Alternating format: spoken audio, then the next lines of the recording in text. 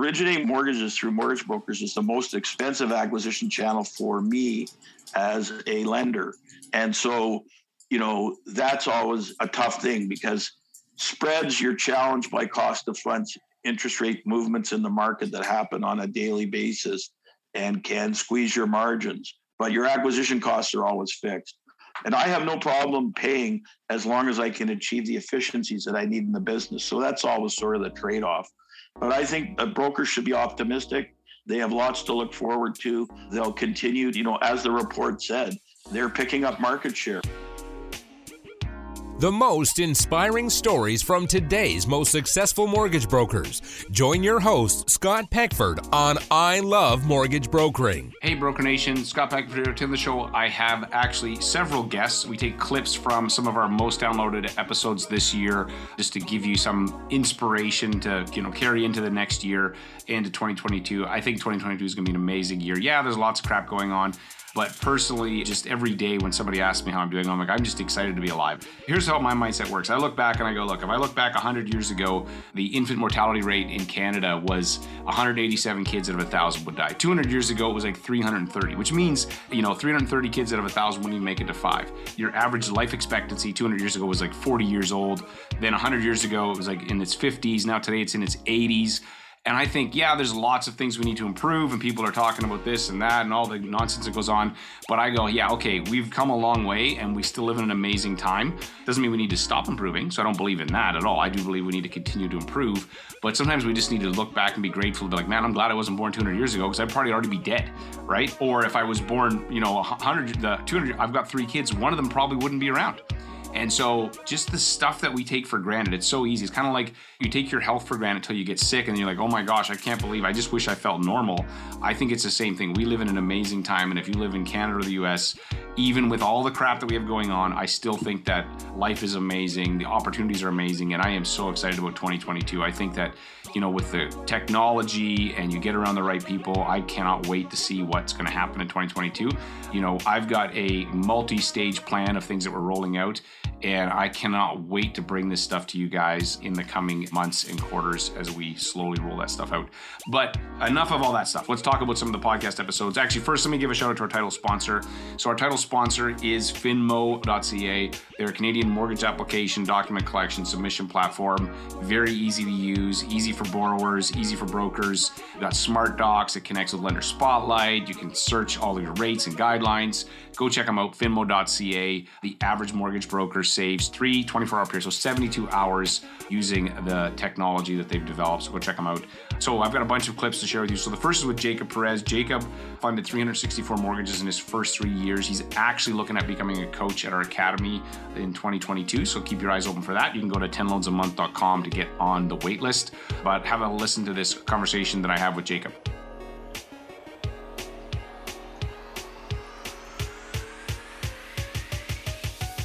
What's a quote that's really had an impact on your life or business? Yeah, so I'm really, really big in the whole personal development space. So there's a few that really mean something to me. So the first thing is you become what you think about. So I'm really, really intentional with the thoughts I put in my head. So I'm having positive thoughts. I'm thinking good things for my future. So that's what I'm attracting into my life. And then another one I kind of learned a couple of years ago that I really, really live by when it comes to the mortgage business. And it's, if you're not growing, you're dying. So a lot of people in this industry, they might be happy with the amount of money they made the year before. And they might say, you know what, I just want to make the same amount of money, but actually get more time back. And that's great. But what I really believe is, you have to always be growing your business because there's no such thing as kind of like idling in this industry. And especially if you built a good operation, usually what that means is you have a really good team and you have a really engaged staff base, and those people want to grow too. So in order to grow their careers and their goals and things like that, you have to keep pushing your operation, as far as you possibly can. So I think that for me, if you're not growing, you're dying. That's really important because there's definitely times where I'm like, you know what, I'm a little bit tired of this. I want to retire in 3 to 5 years if I could make that happen. But then I just come back to like, no, like I'm going to be in this for a long haul. I'm going to make sure we keep growing this thing. So there's always failure. Obviously, you're doing amazing for your age. Not everything works out, but when you have failure, you look back, there's a lesson. So you think of a time where you failed at it, but now looking back, there was a lesson for you? Yeah, things have gone really, really good for me in mortgages. It didn't always feel like it was going that amazing, but, things have really moved quickly. So I'm definitely very grateful. I would say there's really any failure I've had, especially like in this industry specifically. I think early on, I was too narrowly focused on realtor relationships. And coming in, I thought, the whole way you built your business was make 1 million best friends who are realtors, work with as many realtors as possible. And, that's definitely a good source of referrals, a good source of leads, a great way to build your database. But what I found was, when I started trying to do things I felt were like more true to me, which was writing content, making video, helping show people how to make money through real estate, things like that. That's when I started getting way more organic growth in the business. And then naturally I was getting more referral partners coming to me. So I think a lot of times, we make the mistake of reaching out to too many real estate agents to try to build relationships versus building your own brand. So maybe they start reaching out to you and kind of changing the power dynamic in that standpoint.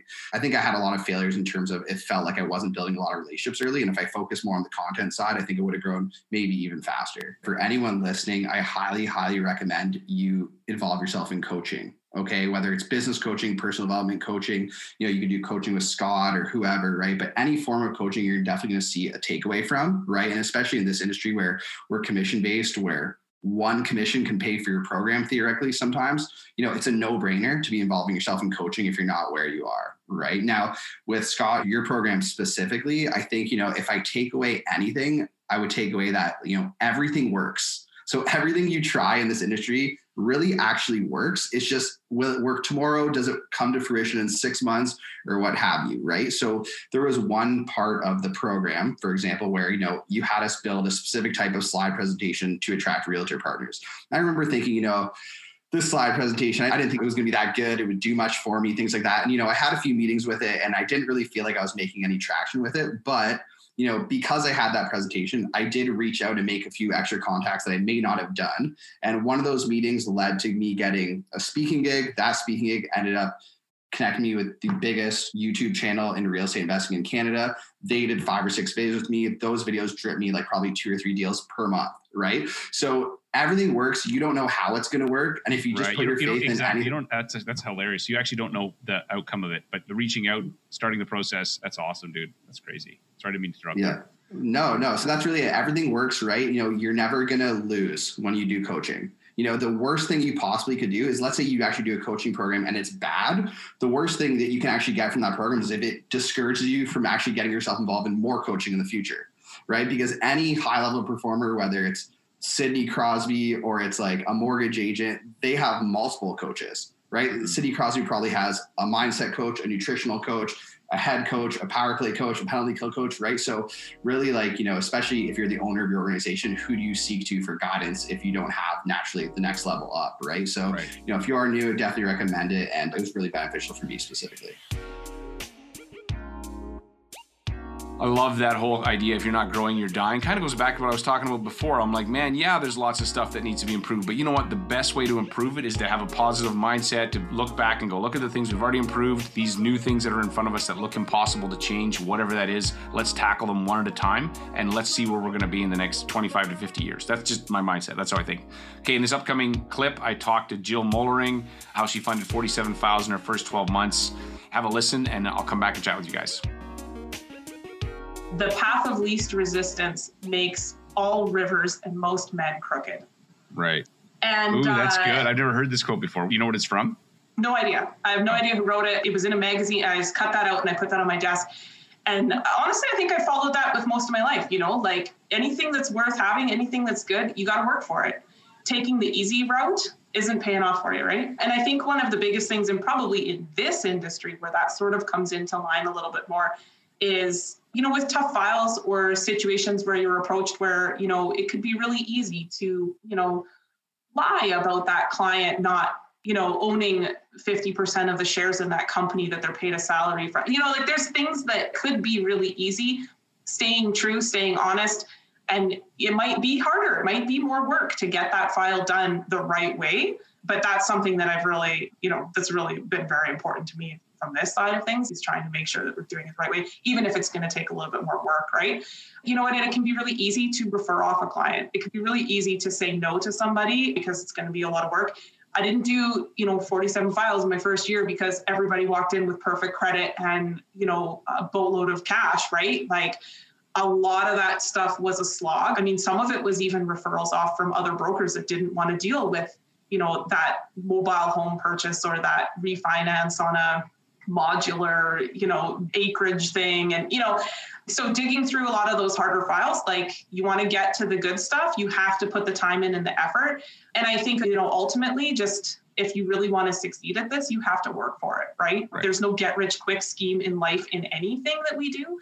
And knowing that it's work, right? If you think that it's easy to come into, the money or the income or whatever, or the levels, you're having a laugh, right? Yeah, right? You're going to find it pretty quick. That's not actually the case. What do you think is the biggest challenge facing new mortgage brokers today?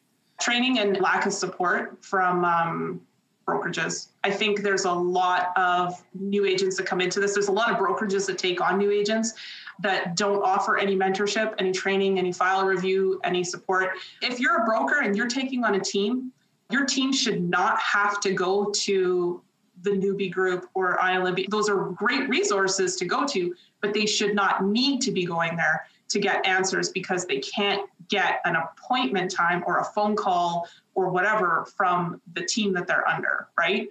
And I got some pretty strong feelings about that one. I don't know if we need to delve into that too much. Your podcast will be R-rated if we do that. Right.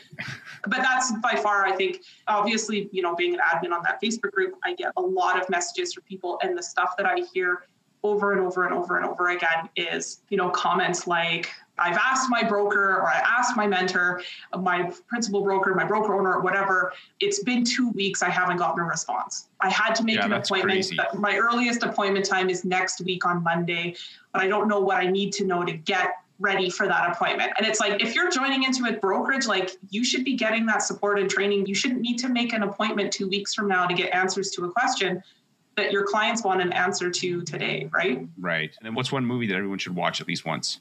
Okay, so I'm a huge bad movie fan, and my husband and I, we really love horror flicks. Just the worse the movie is, the better. So right now on the top of this, and we're talking stuff like Zombievers, just terrible movies.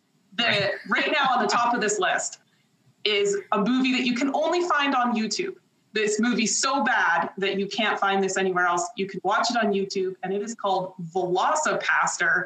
And this is the story of a pastor who turns into a dinosaur and kills people. It's the best thing I've ever seen. Yeah. Some of these movie concepts, even I was thinking, we saw a snake yesterday walking, a rattlesnake, and I thought of that movie Snakes on a Train, or Plane rather. And you're like, who comes up with these movie ideas? A VelociPastor, that's another level of crazy. I also, as a priest dinosaur, he has to fight an ancient ninja tribe. It's everything you could ever need in a bad, high school produced movie with terrible dinosaur costumes and ninja fight scenes. It's just the best thing I've probably ever watched. So I have to say, Jill's movie suggestion, which I had never heard of before, VelociPastor. If you want to have a laugh, go to YouTube, watch the trailer for it. You're going to die. Even if you never watched the movie, I couldn't watch this. I feel like I'd lose IQ points. Maybe you think that, but go check out the clip for the trailer. It is flippin' hilarious. Go check that out. Okay, in this next section, I talked to Ron Butler about stress test, housing bubbles. Ron is one of the smartest mortgage brokers I know, and he is straight shooter, no nonsense. He minces no words. And I always enjoy my conversations with Ron, and we always get a ton of downloads when Ron comes on the show. So check out this conversation that I have with Ron. So when they came up with this idea of the stress test, presumably they're doing it because they're thinking the housing market's going too fast. They're trying to slow it down. Will it actually work, do you think? What kind of effect would it have? 4.3% should have no effect. How could it? Really? And you may say, well, it'll prevent people from getting the 1,140,000 house that they really should get. I don't know about that. I mean, here's what I guarantee you, Scott. And you can't get these numbers because the lenders won't tell you. But if you could find a way to examine the vast increase in multiple applicants on mortgage applications, I will guarantee you the last 6 months and the coming 6 months will have more situations where there's more than 2 applicants on the mortgage application than the history of the Canadian mortgage business. Right. So in other words, people are trying to find any methodology Get a bigger gift from your parents. Stress them to go deeper into their lines of credit on their houses. Add 3 people, 4 people, 5 people to the mortgage application in order to qualify. So the question becomes, does a 4.3% reduction in total mortgage buying power have a real big impact on this market? I think the answer is probably no. Right. Okay. So what do you think would? Well, these really are super easy answers, but they're difficult. They're difficult for politicians. So we just have to start from one key premise. The price of homes in Canada is batshit crazy. That is where we have to start. We can't step around that premise. We have to say, okay, have prices gone up too much? Should the prices in North Bay, Revelstoke, Brandon, Moncton, is there any sense that they've gone up 35 to 40% in 12 months? Does that seem like a normal sort of economic environment to you? What do you think, Scott? Does that seem normal? No, it's certainly not sustainable. And it's the best, technical term you could apply is batshit crazy. Okay, right. That is absolutely the best technical term. So if that's batshit crazy and the government stands back and says, you know what? Let's wave a flag at this. Let's just wave at this and say, we're going to do something with the stress test. Because at the end of the day, I don't really believe OSFI is a completely independent entity, especially when the Department of Finance decided the next day that they would do the same thing with insured mortgages as OSFI was doing with uninsured conventional mortgages. There's context to it. It's being done together. So if it's the choice of the government to do this, then they thought there was something to worry about. There was something worth worrying about for sure. But not enough to worry about to get any blowback. If you listen to politicians talk about this, the main thing they say is we've got a big issue to contend with. We think prices might be going up too fast, like 40% in Revelstoke. 50% in Moncton. Yeah, maybe they're going up too fast. Right. So we think it's going up too fast, but we cannot harm anyone who has enjoyed this increase in the equity in their home. It's too damaging. It's too problematic. Right. So if in reality prices should come down 25%, which by the way, wouldn't even take them back to where the prices were a year ago or 18 months ago. Yeah. So if you think about that for a minute, it's really staggering. But anyway, let's just say that government's position is we can't do that because it's too damaging to the people who have equity in their homes. There'd be too much fallout, too much difficulty, too much pushback. So it becomes a kind of absurdity that the government is only willing to make tiny, minute changes and hope that it slows down all on its own, which it absolutely may, and not do anything fundamental at all to change the batshit crazy price of houses in Canada. So put me in charge. I take the prices of houses in Canada down 35% in 3 months. What would you do? How would you do it? You do mortgage rule changes. You just make it really tough to buy rental properties, which has a bad impact in that there's a great need for rental properties in this country. You increase the stress test even more. It's so easy to make mortgage rule changes. It's effortless. Right. But it has this really massive effect on people's lives. Like, I'm not out of sympathy with the government. The government is in a tough spot. Anything we do is going to leave some people mad at us. And the truth is, the people who are probably have the most reason to be mad at us, who are people who are like age 25 to 30, who are thinking to themselves, I'm never going to own a house ever unless it's in Nunavut. Actually, houses are pretty expensive in Nunavut, but it's got to be in 25 minutes outside of Fort Mac or 30 minutes outside of Thunder Bay or just in the farthest reaches of the world. I'm never going to be able to own a house in the city I was born in. That's terrible. I might as well just move to the US, where there's plenty of very low housing costs, beautiful cities available for people. So that's a bad thing in the end for those 25 to 30-year-olds. But it's a slow creeping bad thing as opposed to a I'm going to vote you sons of bitches out bad thing that is if you take drastic action on mortgage rules. Right. So it's a political question that's hard to find an answer So to. they can say they did something. Hey, remember we did this stress test, but it wasn't enough to upset the majority of their voters who would be like, hey, wait a second, you just took 25% of the equity out of my home that I just won, by the way. It's kind of like my lotto winnings or my casino winnings. It's like, hey, the casino winnings, and now, so I get that. So just coincidentally, actually, the next conversation I have is with Ron's son, Dave Butler, and they have diametrically opposed business models. So Ron's business is all high volume, ad-driven, rate business. They're very focused on, providing the lowest rate. Dave's business is all on helping clients build wealth through real estate. So very few buy downs, and it's all about the strategic use of debt. And very interesting how you can compare these two and how they can both be uber successful. Thing is, guys, there's more than one way to build a successful mortgage business.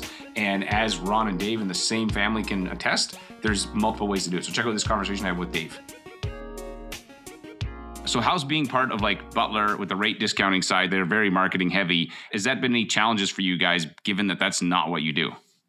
Yeah, it's very challenging, obviously, because, they do have a great presence. Their strategy is out there in the sense of, when you're dealing with Butler Mortgage, you're getting that, it's all about low rates, fast processing, it's in out. The challenge there is that we're working with real estate investors. And what a lot of people don't know maybe is that, mortgages for investment properties is a whole different ball game in terms of interest rates than, let's say, someone who's buying their first house. There was a massive government rule change back about 5 years ago that gave the big banks almost a monopoly on the investment mortgage side of the business, where the smaller lenders basically were not able to compete in that game anymore through pricing. So the banks smartly realized that they were the only ones that could play this game. The only game in town. Yeah. Their price. So now mortgage rates for rentals went a little bit, not crazy, but 0.25%, 0.5% higher. So obviously the challenge for us is, we'll have a client, they'll hear Dave Butler, they'll go see Butler Mortgage, they'll see these crazy low rates on the website, and they'll contact us, say, hey, I bought an investment property, I want that low rate.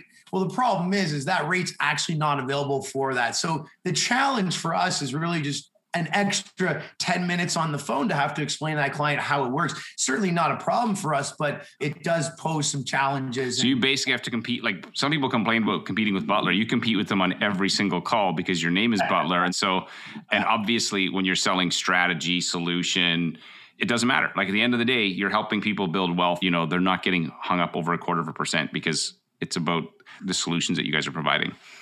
Okay. 100%. So you mentioned something before we got on the call that you do no marketing. So what's the secret to consistently like maintaining such a high volume of business? Because you guys you're probably like number one team in Canada. I don't know, you probably are. But what's the secret to being so consistent? It was really just, at 38, I had a massive heart attack. I almost died. I had to get a stent put into my heart. I have metal in my heart. And that was an eye opener for me to make some big changes. But to answer your question, I think it was really just tenacity, tenaciousness. We don't like to lose. We treat our team like it's a sports team. We go all out. We are doing anything we can to win within the rules. And I think our clients really like that. The real estate agents that we work with like that. The investment clubs we work with like that. And so when you build your business on that, if you're doing it right, you shouldn't have to look for where your deals are coming from. Your deals should be coming into you from all your referral sources. And so when we wake up, as I was saying to you before we started the podcast, we have a very interesting problem. I haven't mined my database for 12 years. We don't have a website. I don't even go on social media. We don't even have a social media presence because if we were to do that right now, we don't have the staff to handle barely our leads we have now. So if I was to go and try and bring in more leads, I would actually blow up my own staff. The problem is when you're in a service first business, meaning, we are service first, as soon as you overload your system, the output gets bad. And now if you're in a service first business, now your real estate agents, your investments clubs are calling you saying, what's going on? And maybe now they turn the tap down. We want to always be at a level where they want to turn the tap up on us and that we have to then make our move to kind of match that. I find a lot of mortgage brokers are so hesitant to hire. They're like, oh, I got to do everything myself. And obviously you can't be a service focused business without a team. And so I'm just curious, like on that, how does that work?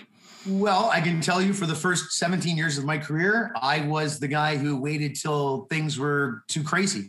I was waiting till I was figuring out, well, oh, wow, I have so much work. I can't go to bed at 4 a.m. or having to go to bed at 6 a.m. and wake up at 9. And that's finally when I would hire someone. It wasn't until it would have been the end of 2019. This is after I've had the heart attack and I had really decided I want to make some changes in my business. I hired an office manager for the first time who had an HR background. And at that point, she came in and I got to say, she's still to this day, probably the best hire that I've ever done. That was the non kind of mortgage type person, didn't have any knowledge of the mortgage business at all. Her knowledge and her skill set was that she's able to come into businesses, see what they're doing wrong and make tweaks to them and put them into the 21st century. I mean, at the time when I hired her, we walked around with paper files in our office and passed them from department to department. There was no online, there was no cloud, there was nothing. We were archaic,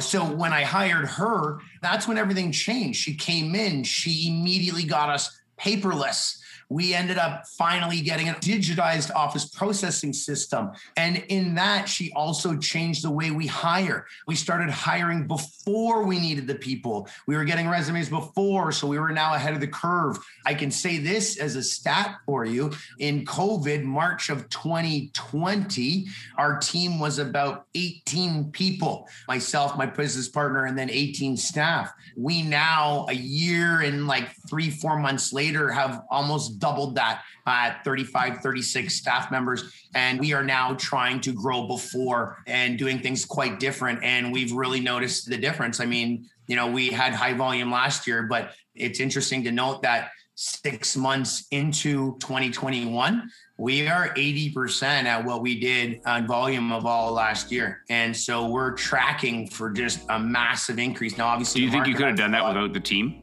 like without investing in the team and stuff? No chance.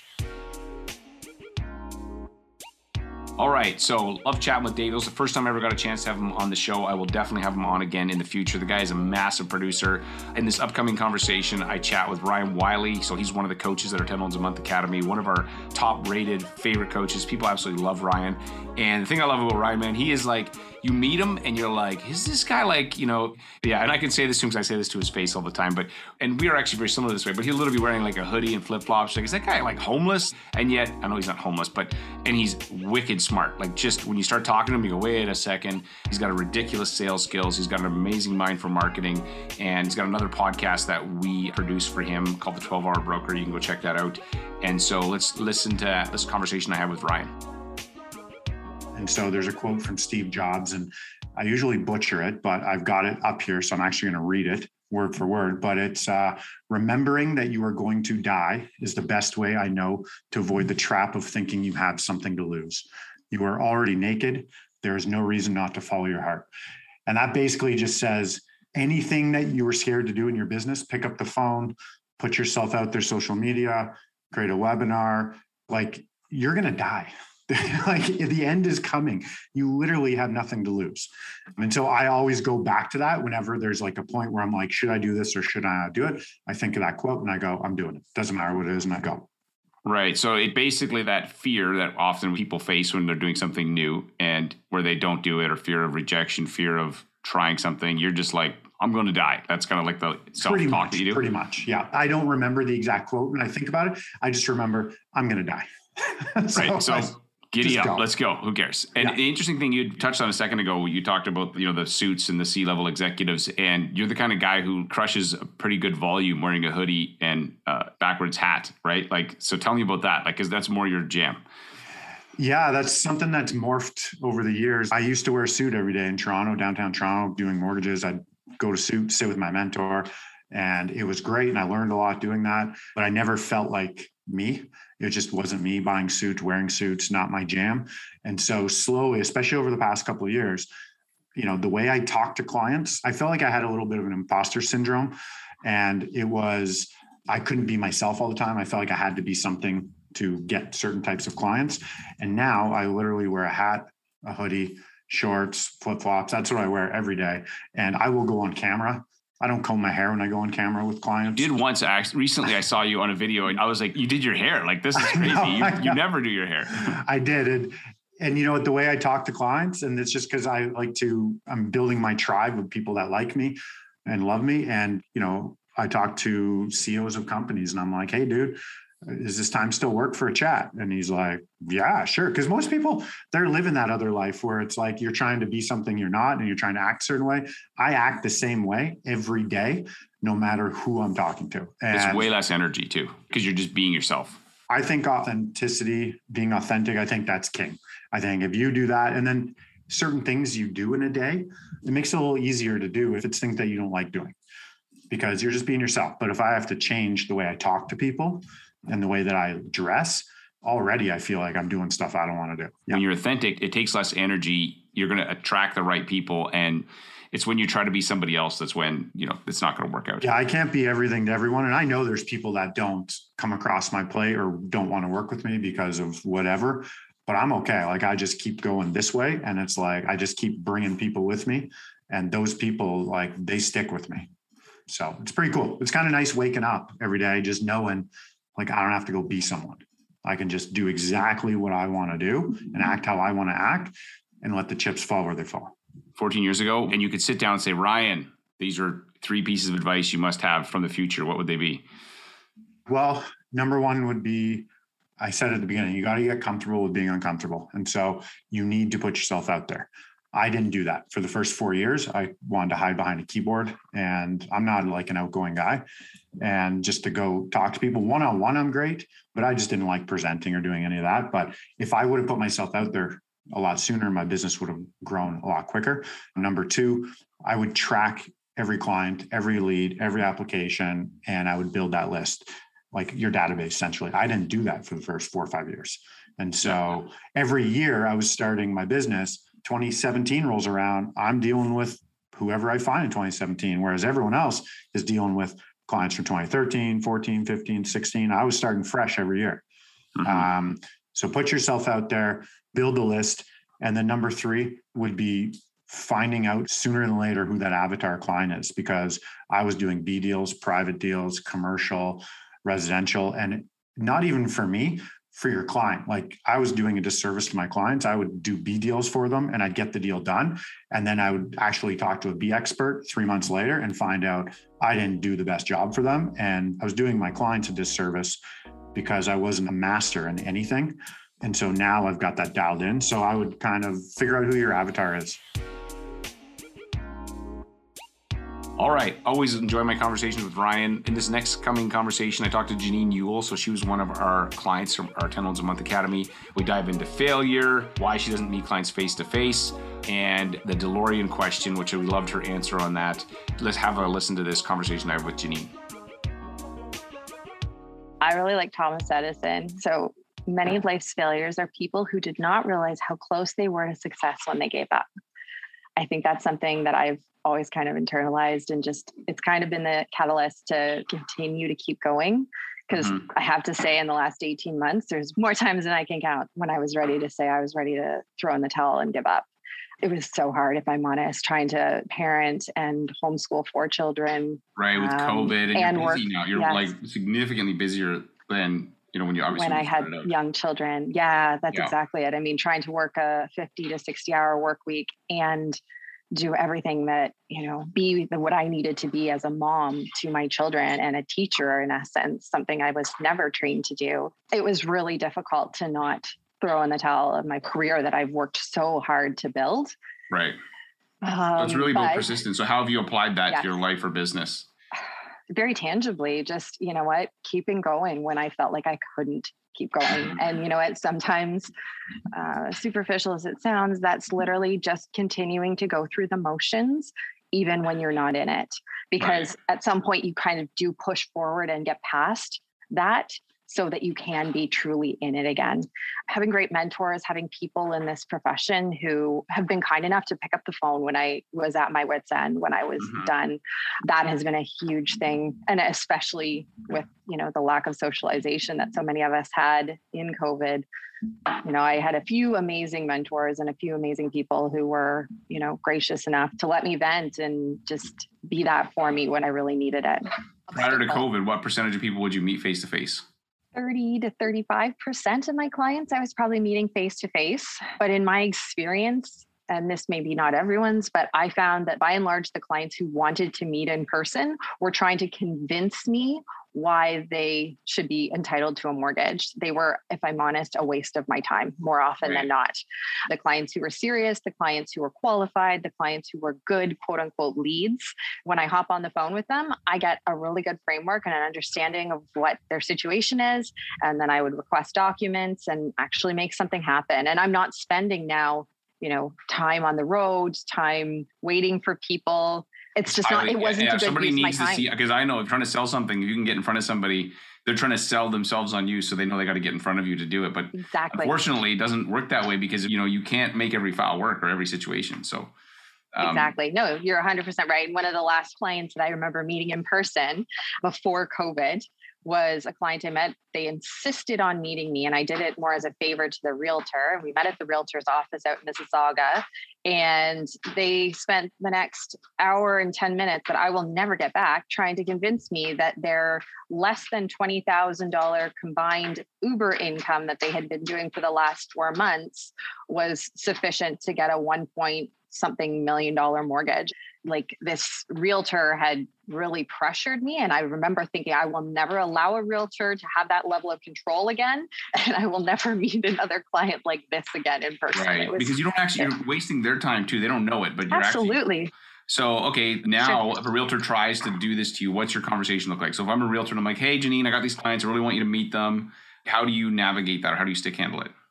I would actually offer the opportunity to send the realtor the link to my calendar so that the client can go ahead and book into my calendar using Calendly. They can book into it either a call or a Zoom. And if the realtor is really insistent on a face-to-face appointment, most of mine at this point, I have, as bad as, I don't want to know if trained is the right word, but I have sort of... You're always training people, and not in a bad way, but in like, hey, here's how I work. And if they don't want to work that, they'll go somewhere else. Exactly. A lot of my realtors now understand that this is how I operate. But if there was someone that I was working with that was new and they weren't, that would be how I would initiate the process. And if they were really insistent on me meeting the client in person, the comment I would make is that I'm happy to do that once we have an actual live approval for them. 99 times out of 100, the client, once we've already gotten to that point, we built enough rapport. Like, if there was a deal to be they don't want to meet now. No, exactly. They got what they needed. I got them the mortgage. They're happy. And, we might have a Zoom call and go over everything if that's what their desire is. But it becomes a non-concern at that point. No one's interested. Okay, so DeLorean question. Remember the movie Back to the Future? I put you in the DeLorean car, send you back to your first day as a mortgage broker, and you could give yourself some advice. What would be 3 pieces of advice you'd give yourself? Okay. Hire an assistant sooner. Yep. Track everything. Okay. And don't get so caught up in dollar volume. It's your bottom line that ultimately matters when it comes down to it. I'm not feeding my family in basis points. I'm feeding my family with the commission that I earn. So you're talking about pay attention to the net income, not necessarily the volume that the industry brags about. That's exactly right. I mean, $70 million in business is an amazing thing for anyone. But the reality is, if you're making 25 points a deal, it is not the same as making 100 points a deal. So keeping in mind that I don't feed my kids with basis points. I feed my kids with... That could be a new cereal, basis points, that you sell to mortgage brokers. I'm going to create a cereal called Basis Points. Hey, kids, you're going to get basis points for... Frosted covered basis points. That's right. Yeah, that'd be hilarious. All right. So check out this upcoming conversation I had with John Webster. So he's the president of Scotia Mortgages. Like, basically, he's like the dude. Anything to do with mortgages that Scotiabank touches, and they're a massive lender if you're not from Canada. Well, even they're in a lot of places, actually. I was down in Mexico and I went to a Scotiabank. But so in the Canadian mortgage space, he is the dude when it comes to mortgages. And so we talk about interest rates, why brokers should be optimistic, and just trends. Have a listen to that. That's from episode 337. If you want to go back and listen to the full thing, have a listen and I'll come back. So obviously nobody can predict where rates will be in 12 months, but I got to imagine in your position, there must be some things you watch. Like, so are there some key indicators or things that you keep an eye on that kind of gives you an idea of where rates are trending? Absolutely. The better part of every day is spent on thinking about rates, thinking about rate movements, thinking about the impact of rate movements on your pipeline when it's that big going forward. Because essentially when you write a commitment, you're writing a 90-day free option to a borrower, right? And if rates move up, your spread gets compressed even further, though we do hedge our pipeline.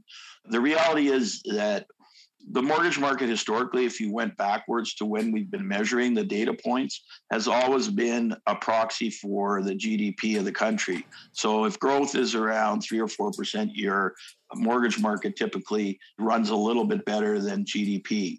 That's not been the case now because of the pent-up demand going into the pandemic, the circumstances where people were chasing all kinds of other dwellings during the pandemic. And even without immigration, we've had double-digit growth in our mortgage book, which is I've never seen in my lifetime. And the reality of that is ultra-low interest rates drive demand. So you would know this from the business, right? Mm-hmm. To me, I find it kind of strange that people are thinking that if they pay more than 2%, that rate's too high. But that's the conditioning that's happened in the marketplace. It's bonkers. Today. It's absolutely bonkers. Right. And, I hear people send me emails and I wonder if they reread them when they're saying, your 199 isn't as good as 179. And I'm like, are you kidding me? Really? But when you look at it, two things happen. It's really low. So it's a good time to borrow that money for the long term. And when it's an amortized product in particular, and you look at your payment every month, more than half of that is going to creating equity for you. And so I still say to anybody, if you're looking at renting versus buying in this ultra low interest rate environment, you've got to give strong consideration to purchasing because you're building equity and creating wealth every month. That ultra low interest rate environment is not going to continue. You've seen in the media reports about how much inflation is there and is it transitory or is it permanent? And because we're coming out of COVID and because of the supply chain interruptions, nobody's been able to make a call on it. But for sure, in my view, rates are going to be higher next year than they are now. And I think you'll see it won't be a dramatic slope up, but it'll start to slope up. So rates will rise. So what drives mortgages are low rates. What drives housing are low rates and also household formation. And Canada has committed to taking on more than 400,000 new Canadians every year. And the bank has spent a lot of time, our senior economists, our commercial lenders, our residential folks, and we've looked at the housing supply in Canada. And for the last 10, 15 years, we haven't kept up with the demand. And as a result, we're creating 100,000 units too few that we need every year. Even if we add another 100,000 over the next 10 years, we'll still be behind. So as long as we have this high level of household formation, which is overwhelmingly driven by immigration. And our immigration policies typically attract people that want to come here and have high levels of education, also have some money. And most of those new Canadians, when they get here, within 2 to 3 years, want to buy a house. Mm-hmm. And so that's really driven the housing market, particularly as they disproportionately show up in our larger urban cities like Toronto and Vancouver and Montreal. And as a result, those places that are doing well, as those economies continue to grow on their own organically, create wealth, so more people want to buy housing. Then you add on the power of immigration and you've got strong housing demand. And unfortunately, the levels of government haven't streamlined the process so that we can build enough housing stock. And that's not just for people that want to be homeowners, that's as well for renters and subsidized housing. We're very, very, very far behind where we need to be to address the supply side. I think you should be optimistic if you're a mortgage broker looking forward. You offer a service and it's a reasonably sophisticated service because the mortgage rules, as you know, have changed so many times in the past 5-10 years that it's not an easy thing to understand what is required to qualify for those low interest rates or to maximize your loan amount. So you need people that are specialists that do this every day, and brokers do that. good mortgage brokers are incredibly valuable to people making a purchase like that. What people forget about is the consumer doesn't have to pay anything. I mean, look at that. There's a service. You as a consumer going out to buy a house can retain a mortgage broker and the lender pays. I mean, what a great service. So in my view, given the way brokers increasingly are positioned, the way that as they grow in the business can move away from just depending on referral sources to their own book of business. You know, the good brokers, in my view, are a lot like good restaurants. The next thing you know, you're recommending family members and friends, and it builds like that, and then they'll come back to you. So I think if you provide that kind of service, they have lots to look forward to. And most of the ones that I work with and have known over the years are very dedicated into making this their vocation. They're not leaving in 3 years or 5 years. They're going to stay at that. In fact, I know many of them that then bring their kids into the business. So I think that it's a sustainable business. One of the challenges are the acquisition costs. Originating mortgages through mortgage brokers is the most expensive acquisition channel for me as a lender. And so, you know, that's always a tough thing because spreads, you're challenged by cost of funds, interest rate movements in the market that happen on a daily basis and can squeeze your margins. But your acquisition costs are always fixed. And I have no problem paying as long as I can achieve the efficiencies that I need in the business. So that's always sort of the trade-off. But I think brokers should be optimistic. They have lots to look forward to. They'll continue, you know, as the report said, they're picking up market share. All right, so hopefully you found those conversations to be valuable, insightful. If you missed them earlier this year, you can go back and in the notes, you'll be able to find those full episodes, so you can go listen to those. But if you also want to keyword search all of our podcast episodes, so if you go to ilovemortgagebrokering.com, you can set up a free Power Search account, and basically you can keyword search every single episode we've ever created. So if we say the word purple, so purple, it will literally find this episode. You'll be able to click on it within like very quickly. You type in the word purple, boom, it's going to come right to this spot. And you're like, hey, this is Scott, where Scott's talking about purple. You can talk about interest rates. You can talk about variable, fixed, whatever thing you can dream up, it will find it for you. It is absolutely amazing. So go check that out. It's totally free to use. Also, if you're listening to this, we have a 10 Loans a Month Academy. So we train mortgage brokers that are making a minimum of $100K a year and up at our 10 Loans a Month Academy. And we have some amazing coaches. Ryan is one of them. And go check out 10loansamonth.com. Get put on the wait list there. We're currently full. So if you're listening to this when it comes out live, we're full and we open up the doors a few times a year. And we always sell out every single time because all of our coaches are successful mortgage brokers who do a little bit of coaching with us, but their primary income and earning is from being a mortgage broker. So it's a very unique program that we've developed. Check out 10loansamonth.com. That's the number 10. Thanks again for checking out this episode. Thank you for, this was amazing. This is the best year ever we've had for downloads. We've had hundreds of thousands of downloads this year of our shows. We have a lot of cool things planned for the next year. So keep your eyes open for that. Like I said before, I'm very optimistic. I know that the world's crazy, that we're getting shut down again and COVID and all this stuff. But honestly, I still am excited to be alive. And I'm going to just keep going until I either get, abducted by aliens or I'd fall over dead at some point. But, hopefully that doesn't happen anytime soon. But in the meantime, I am excited about where we're going and our opportunities as an industry, even as a country. So we'll be hearing from me a lot in the next year with some of the cool stuff we're doing. Thanks again. This is an I Love Mortgage Brokering production.